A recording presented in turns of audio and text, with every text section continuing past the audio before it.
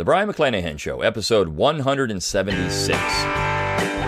Are you ready to think locally and act locally? Welcome to the Brion McClanahan Show. Welcome back to the Brion McClanahan Show. Glad to be back in the program. It's been a couple of weeks. Glad that you're here with me. I was ill for a couple of weeks. Had the flu. My voice wouldn't work, so I couldn't do a podcast. My velvety, smooth tones were gone. So I'm glad to be back here with you and glad to be doing this podcast again. It's exciting to get back in the saddle. Don't forget to follow me on Twitter at Brion McClanahan. You can like my Facebook page at Brion McClanahan. And, of course, you can subscribe to my YouTube page. Also, go to my webpage, brionmcclanahan.com. Give me an email address, and I'll give you a free ebook and a free audiobook, Forgotten Founders. And you'll get on my email list. So I'll send you a few emails. When I've got promotions going on with my McClanahan Academy, you'll get more. But don't sweat it. I'm not going to abuse you with those emails. Also, don't forget if you like this podcast, go on out to iTunes and leave a good review. Help boost it up, the rankings there. The more reviews, the better. The more people will see it, and the more people will enjoy the Brion McClanahan Show. You can also support the Brion McClanahan Show by going to brionmcclanahan.com/support. You can throw a few pennies my way. It'll help keep the lights on, help keep the podcast going. You can also get your Brion McClanahan Show gear by going to redbubble.com, Redbubble, putting in my name, and you'll find all the materials that you can get. T-shirts, you can get wall clocks, you can get stickers, all kinds of cool stuff. Stationery with the Brion McClanahan Show logo on it. So going out to Redbubble and get your gear. I haven't mentioned that in a while. And, of course, you can go to McClanahanacademy.com, where I've got all of my McClanahan Academy courses. There is a new one coming out. If you're getting this podcast the week of October 1st, there will be a new McClanahan Academy course within the week available for you to purchase. If you are a McClanahan Academy subscriber, you get the only discounts I'm offering. So you still have a little bit of time to get the discounts, and those discounts will go away once the course launches. So if you're hearing this before the course launches, you'll get an email at some point when you enroll in McClanahan Academy. It's free with the discount coupon code. You're going to want that. And the course, of course, is on the Constitution. It's a massive course. It is the largest course I've produced. It's going to be awesome. It is awesome. So you're going to want to get that. All right. Well, today I want to talk about Andrew Jackson. And I want to talk about Andrew Jackson in relation to a new book from Regnery History in defense of Andrew Jackson, written by Brad Birzer of Hillsdale College. And Brad is a great guy, very nice individual. I don't think of all the people that I've met in what I do, that I've really met anyone nicer than Brad Birzer. And I say that with all sincerity. He is one of the nicest individuals, one of the nicest fellows I've ever met. And I've never met him in person. Of course, met him online, had a conference with him, a Q&A with him at one point. Super nice individual, and he comes across like that no matter whether you've met him in person or not. Just a nice fella, and it's refreshing to see that, because so many academics are just mean, petty, bitter people, and Brad is just not that way. A lot of academics are thin-skinned. I've never even considered Brad to ever be thin-skinned. He's someone that likes to talk about what he writes, and if you disagree with him, it's okay. I mean, that's just so refreshing. And I will say this about a book that I criticized a while back, Forrest Neighbors' book on the Republican Party and Reconstruction. Forrest Neighbors was also a very nice individual and someone who was willing. He didn't care if you disagree with him, and if you just vehemently disagree with him, he was just happy that you were reading the book and you were actually talking about it. So I'll say this about Brad. I mean, again, super nice guy. If you ever get the chance to have a conversation with Brad, go do it, because you're going to learn a lot. And, of course, he has he's very eclectic in his tastes, and I think he's writing a book on Batman right now or something. This is, he's an interesting fella. So Brad, of course, also is part of American Conservative now, and he's been at Hillsdale College for years, since the late 90s, I believe. So he's written a great book on Charles Carroll of Carrollton as well. I highly recommend that book. But then we have this new one on Andrew Jackson. Now, I've written a lot about Andrew Jackson. In fact, I've covered him twice in 2 chapters in 2 different books. One was my politically incorrect guide to real American heroes. The other was in my 9 Presidents Who Screwed Up America. So this is kind of funny.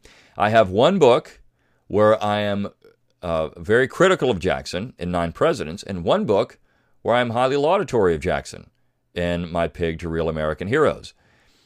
So which position do I actually hold? Now, of course, in the Pig to Real American Heroes, I do qualify my praise of Jackson by saying that I'm not a big fan of his presidency. But I think Jackson is, or was, a real American hero. So when I got this book, first of all, it's not a long read. I mean, it's a breezy read. It's easy to get through. It's a fun read, and I think that you should go out there and get it because if you want to learn a little bit about Jackson, I mean, it's a nice, succinct combination of both of my positions in a way. Now, I disagree with Brad on the presidency. I will say that. But other than that, I mean, it's like I was reading the first part of the book. It's like, hey, it's like I wrote this, right? I mean, so I look at this and I think, yeah, he's right on. He's right on here. He's exactly right here with Jackson. Now, this is what he says about Andrew Jackson, and I'm going to get into my opinions on Andrew Jackson, and of course, supplementing it with Brad's book. He says this, quote, Jackson was a true Republican, a true American, and a true heir to the Founding Fathers. In an age that wants to disparage and forget the past, we would do well to re-engage with it and remind ourselves of the principles and controversies and debates that undergird the American experiment in Republican government. Without that memory, our republic will not long endure. So he's saying, and he says this before that, in America that builds the most massive shrines of the power of the corrupt and the manipulative, such as Franklin Roosevelt and Lyndon Johnson, Jackson seems more than a world away from us. But continuing to study his enduring legacy will help us grasp at the noble principles that inspired the man who devoted his life to making democracy possible and the Union inviolable. Now, I agree with Brad in some of that assessment. And he does a nice job in defending his positions. I mean, he says that Jackson's an heir to the founding generation. He says that Jackson is a true Republican. He says that Jackson saved the Union, saved the executive branch from extinction because he asserted that the executive was a co-equal branch of government. He was one of the stronger presidents of the 19th century. So let me talk about Jackson as the man. Now, Jefferson said that Jackson was a dangerous man. So there were those in the founding generation that weren't too comfortable with Andrew Jackson. And Jackson's rhetoric was often Jeffersonian, though his actions could be, at times, particularly as president, he could deviate from that. But before he was president, Jackson was a fairly consistent Republican. Now, if you read what David Crockett had to say about Andrew Jackson, it's not so. If you read Jackson's opponents, it's not so. If you read, and he even gets into some of this, John Sevier, actually how you would really pronounce that is Xavier, but Sevierville, Tennessee. I mean, Jackson's home area of Tennessee. There were those that loved Andrew Jackson and those that didn't like Andrew Jackson. Jackson certainly was a man of his people. He had a Celtic temperament. It was said that Jackson had a hot temper, that you didn't want to fight Andrew Jackson. Now, when he was a man, he was 6'1", about 130 pounds. He was not a big man, but he was a fighter. He was a street fighter. Jackson was reared in this Celtic society where that particular strain was something to be admired. The Celts, the Celtic peoples on the frontier, I mean, these people wanted very strong clannish type government, and the strongest, the warrior caste system, was what dominated that particular culture, and Jackson certainly was a part of it. He was an individualistic frontiersman, without question. And Jackson was an American hero. You can't get around that. The fact that Jackson took part in many of the major engagements that led to the independency of the United States, and not just in the American War for Independence. I mean, some people would say Jackson was a veteran of that war. He was 13 years old, and of course he was wounded and put in prison, but he was never really a veteran. He was a little bit too young to be considered a veteran. I mean, there were boys that were engaged in that struggle, and of course Jackson was an ardent partisan, patriot. But to say he was a member of the founding generation is a stretch. He was really kind of in a gray area there. I mean, he wasn't of the second generation because he was born a little bit too early. I mean, he was born before, for example, John Randolph of Roanoke or John C. Calhoun. But he was not old enough really to be considered part of the founding generation. An heir to the founding fathers in some ways. I mean, when you look at, if Brad's saying that because of his Republican principles he's that, I think you could say that. You can make a case for that. Certainly one of the areas that Jackson, and I think Brad does a wonderful job with this, is a true Republican, is in his use or views of the military power. One of the things that the founding generation was most concerned about was the abuse of a standing army, the military over the civil power. If you look at the Declaration of Independence, for example, it's two of those items, what I just said, are part of the critique of the British Empire at that particular point. The fact that the British were sending over the redcoats and they were essentially creating a martial law in the American colonies, that they were abusing the colonists with the military power, the military over the civil power, the standing army, which created a threat to liberty. So Jackson agreed with that 150%. He always believed in the militia. And that was the American military tradition, really up until the early 20th century, that we would have militias. And all of the major wars in American history, up until the early 20th century, were essentially fought with militia. Even the War for Southern Independence, or the war between the states, or whatever you want to call it. I prefer War for Southern Independence because that's what it was. Even when you look at that particular war, both sides, North and South, were generally using what would be considered militias.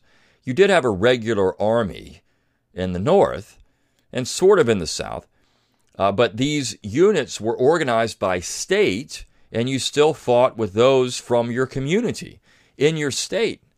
I mean, if you're from Massachusetts, you're fighting side by side with people from your town. If you're from New York, you're doing the same thing. If you're from South Carolina or Alabama, you're doing the same thing. You're fighting in a militia-type structure. And so Jackson was a firm proponent of that and believed that militias were all that was necessary to defend the United States. You needed a strong militia. But even, when you look at his actions in Florida, when you look at his actions during the War of 1812, in Louisiana, you look at his actions during the Creek War, I mean, he was fighting with the Tennessee militia. So Jackson, in that way, was a true Republican.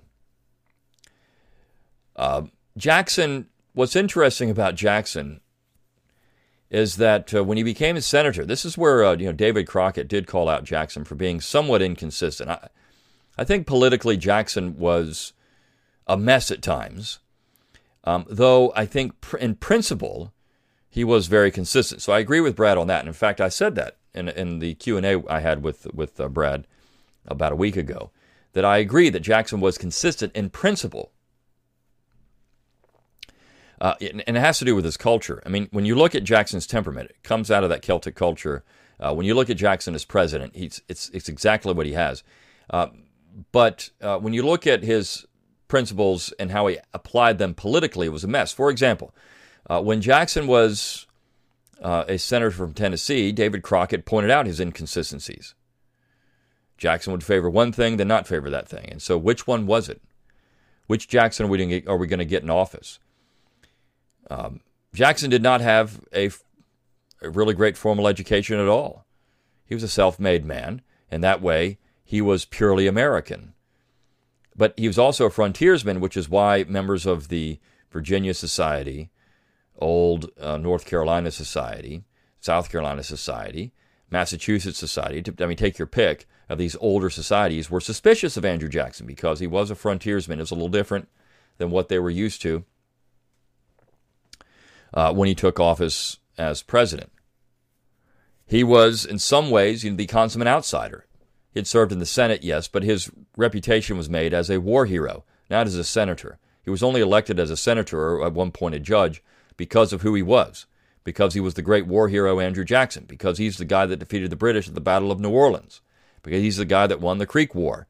He's the guy that defeated the Creeks at the Battle of Horseshoe Bend. I mean, this was Andrew Jackson. So, in that way, I mean, Jackson was a great man because of who he was, not because of the office that he held. He was only elected president because he was Andrew Jackson, you see. And he was a deviation. You get to Jackson, he's the first president outside of Massachusetts or Virginia to be elected. It was the first time we had the popular vote tallied, and Jackson won the popular vote in 1824, or at least had the most of those, plurality of the votes, and he won the popular vote in 1828. And he won the popular vote in 1832. So Jackson certainly was popular. Now, some of the critiques, I'm not one of these individuals also that's Andrew Jackson, the good, the bad, and the ugly, where you're very critical of Jackson for his activities with the American Indian tribes, for example. And I think Brad does a wonderful job pointing this out. Jackson was no Indian hater.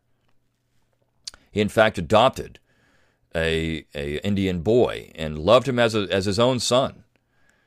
So he was no Indian hater. Now, he did view the tribes at times as the enemy of the United States, particularly the Upper Creek Confederacy, which was hostile to the U.S. during the War of 1812. Though he didn't hate all the Creek Indians, I mean, he was fighting with some of the Creeks against these hostile Creeks. You got to remember, the Creek War was in fact a civil war between two factions of the Creek Nation, and Jackson was fighting with those Creeks against the other Creeks.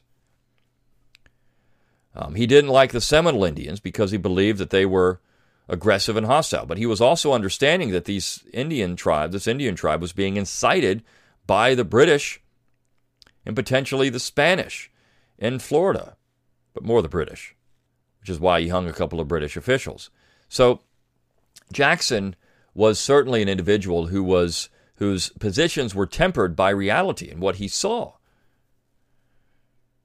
He was even-handed and fair in that way.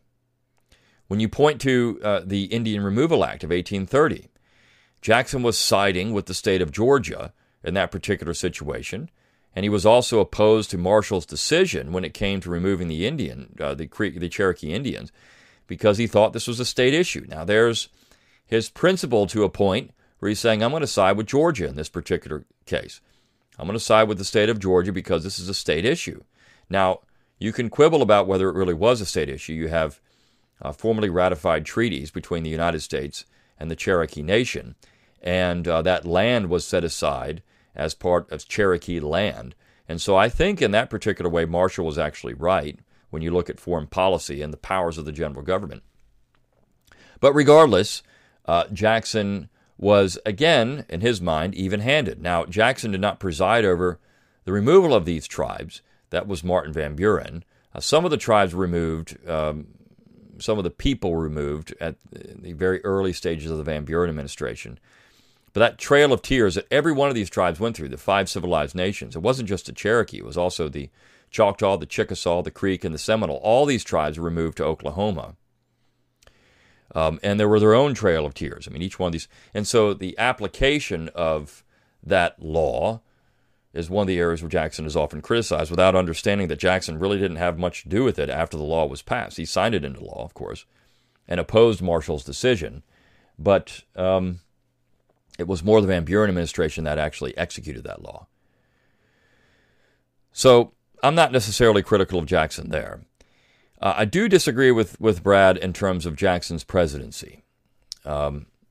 Jackson, and look, the first strong executive was George Washington. Without question, Washington was formulating the office of the presidency, putting it into effect. He was the man that everyone had in mind when the executive branch was crafted in the Philadelphia Convention, and they pointed this out. Benjamin Franklin said, we know the first guy's going to be, he's going to be good, but after that, I don't know. And Andrew Jackson would have been opposed by some members of that founding generation. There's no question about it. Andrew Jackson, again, as president, has things to like and things not to like. Now, one thing you can say about his personal life, he was consistent in his defense of women. One of the areas where Jackson was very upset in life, and it was when his wife died of a heart attack. In his mind, because people like Henry Clay had been abusing her reputation in the press in the lead up to his election, calling her a bigamist, and which was actually true. But nevertheless, they were highly critical of Rachel Jackson, and because of that, Jackson believed she had a heart attack and died. And so he was always ticked off about this. And when Peggy Eaton, in the Petticoat Affair, when she was being criticized by Washington society, namely John C. Calhoun's wife, he was not very happy about that and sided with Peggy Eaton over the wives of all these other men and told these guys, look, you're either going to defend, you're going to tell your wives that they're going to like Peggy Eaton, or you can resign. Well, you know what's going to happen there. But the Petticoat Affair, I mean, the only guy that really sided with Jackson was Martin Van Buren. Why? Because he wasn't married. I mean, he didn't have anything to lose. But certainly, this Petticoat Affair was a defining moment for Jackson personally. I mean, he's looking at this and saying, this woman is being disrespected. You're going to stop. My wife was disrespected. So that is Jackson as a man. This is Jackson defending women. And I think that that's an admirable trait for Andrew Jackson. Now, what about some of the things he did as president that I would say were highly problematic or not problematic? Well, we all stand up and applaud Jackson's veto of the rechartering of the Second Bank of the United States. And he did so not necessarily because of principle, but because he didn't like Henry Clay, and he knew Henry Clay was behind it. I mean, Jackson was never really that much of a anti-bank guy leading up to the time he was in the executive office. He fought a duel with one of the bank's most ardent opponents, Thomas Hart Benton, carried a bullet in his shoulder from Benton for the rest of his life. But he and Benton worked together on this. And that's one thing you can say about Jackson. He didn't hold grudges after the duel was taking place. I mean, John Sevier, for example, he and Sevier didn't like each other. They dueled, but everyone shook hands and it was fine. Same thing with Thomas Hart Benton. Now, if he never reconciled with you, or with Jackson, he would hold you as a personal enemy. John C. Calhoun was a personal enemy. Henry Clay was a personal enemy. He never reconciled with either one of those individuals. And so when he found out Clay was behind the bank, he wanted it gone. And he vetoed it. Great. The thing that Jackson did, though, that was highly illegal was ignoring the fact that he couldn't withdraw American deposits or central government deposits out of the bank. He couldn't do it. And he kept hiring and firing a Secretary of Treasury until he got one that would do it, and that was Roger Taney. So Roger Taney was breaking the law at the insistence of Andrew Jackson because Jackson wanted to punish those who had supported Henry Clay, like Nicholas Biddle. He wanted to punish these people, and by withdrawing the bank deposits and putting them in his state banks, what were called his pet banks, he could do that. But this was all illegal. It was all illegal. So Jackson's breaking the law, and that's not a good thing. You don't want the president breaking the law, all because of a political battle. I mean, you could have let those deposits stay in the bank until the bank expired, and then you had to replace it with something else. And of course, this leaves a great big mess because they didn't replace it with anything else. Martin Van Buren advocated independent treasury. We didn't get that until the James K. Polk administration in 1841, and that when the Polk administration began. I think it was 41 or 42 we had the independent treasury. But certainly, Jackson's actions led to a financial crisis. I mean, something that Van Buren had to clean up when he became president. So in that way, Jackson was his partisanship, or at least his personal squabbles, led to an illegal act which caused financial damage. Now, Jackson was also, though, a budget hawk, and the United States government was debt-free for the only time in its history during the Jackson administration. So in that way, you stand up and say, yeah, that's great. Now, what about the nullification crisis? And Brad talks about this in the book. He gives Jackson credit for winning the nullification crisis. I disagree. Nullification, the victors in nullification were the people of South Carolina because the tariff was reduced, which is what they wanted, and they nullified the force bill. So nullification actually worked. Jackson was put in a situation, though, where he believed he had to defend the executive and defend the Union. Now, he made a statement about the fact that there's no evidence in the Constitution that nullification is legal. I think you have to go back and look at the ratifying debates to determine that, yes, in fact, it is. Because people said over and over again, the states would be powerful enough to check a law that's unconstitutional. And to the people of South Carolina, the tariff was unconstitutional. It did not fit the spirit of the general welfare. It did not fit the spirit of union because it was benefiting one section, the North, and burdening another, the South. It was not distributed evenly or equally. One section would pay more taxes than the other. That's not a true union. That's a section. That's a sectional government. Now, Jackson, though, viewed this, particularly when John C. Calhoun got involved. John C. Calhoun was a personal enemy. He viewed it as an affront to his power, his authority in the executive branch, and he needed to defend himself against this very hostile, in his mind,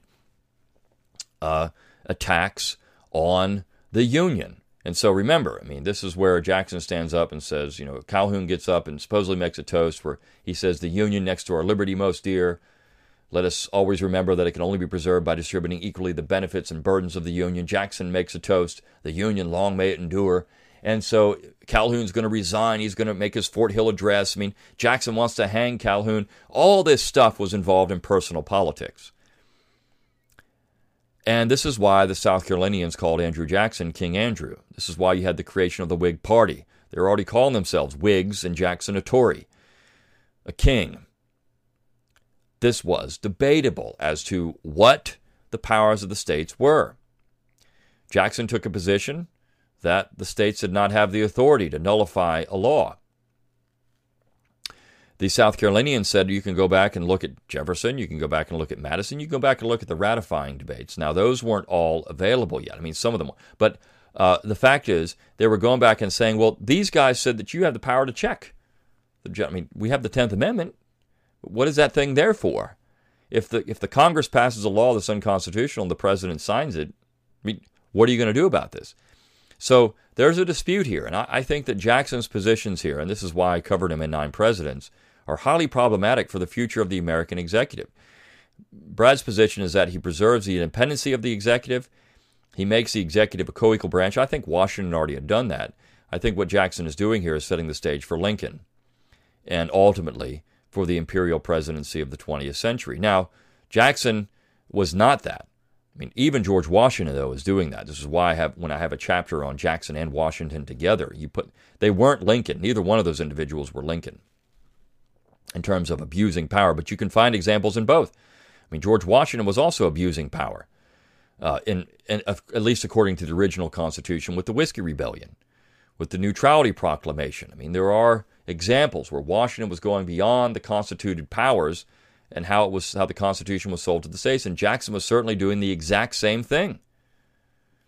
This is why I'm critical of Andrew Jackson. Now, I'm also, again, very highly lauded. I think Jackson deserves credit. I think he is an American hero. I think he's someone that people should admire as an American hero. He shouldn't be considered to be some old racist Indian-hating white guy. I think that's problematic. Because without Andrew Jackson, the situation in the southern frontier, the old Southwest, would have been dramatically different. Without Andrew Jackson, perhaps the War of 1812 turns out differently. And so Jackson was a hero, without question, an American hero, a true example of a frontiersman, this individual spirit that I think deserves credit for helping form the backbone of the American experience. So in that way, Jackson should be admired. As president, not so much. But I think Brad has done a very good job here in writing this book in defense of Andrew Jackson. And one of the things, he's trying to rescue Jackson's reputation. I think he does an excellent job with that. And showing Jackson as a Republican with a lowercase r, showing Jackson as a man who really is an American hero. And again, I love the first part of this book because I'm thinking, gosh, it's like I'm reading my pig to real American heroes. We can quibble about Jackson's presidency, but his actions taken during that period of time will be recognizable to Americans today, so there would be no problem with that. in the historical context, in the context of the Constitution, I have a problem with it. But other than that, I mean, look, I would take Andrew Jackson over just about anybody that's been in the executive office in the last 100 years. He was much more agreeable than, say, a Franklin Roosevelt or a Lyndon Johnson or a Harry Truman or a Woodrow Wilson in terms of executive power. So that's my take on Andrew Jackson. I would highly recommend, though, you go out and get Brad's book. It's well worth your time to get it. Again, quick read. It's a fun read. You'll get some things out of it that you'll find. You say, yeah, Andrew Jackson's a pretty cool guy. I like Andrew Jackson. And I will say this, I will admit this. When I was an undergraduate in college, I liked two presidents a lot, Andrew Jackson and James K. Polk. And I've talked about before in different places, what got me into the presidency. And Polk was it. Now, I'm critical of Polk now, and I was a little naive back when I was an undergraduate. But regardless, I mean, I used to love Jackson and Polk. I thought rhetorically, Jackson, rhetorically, for the most part, was somebody I thought, this guy's great. He's saying all these great things, and he's a Republican, lowercase r, principled guy. And so I've never really thought that was untrue. I don't like his actions as president, but and I remember Clyde Wilson told me when I started working with Clyde Wilson, Jackson as a general was great. Jackson as a president, not so much. And I think that when we had that conversation, that's always stuck with me. But Jackson certainly was an American hero and somebody that we should respect, and someone that doesn't deserve to be dragged through the mud, as he was when there was talk about taking him off the 20, and of course that's going to happen. And so, that wasn't deserved. The good, the bad, and the ugly. The ugly part is not deserved for Andrew Jackson, unless you're talking about his actions during nullification. All right, well, I'll see you next time on The Brion McClanahan Show.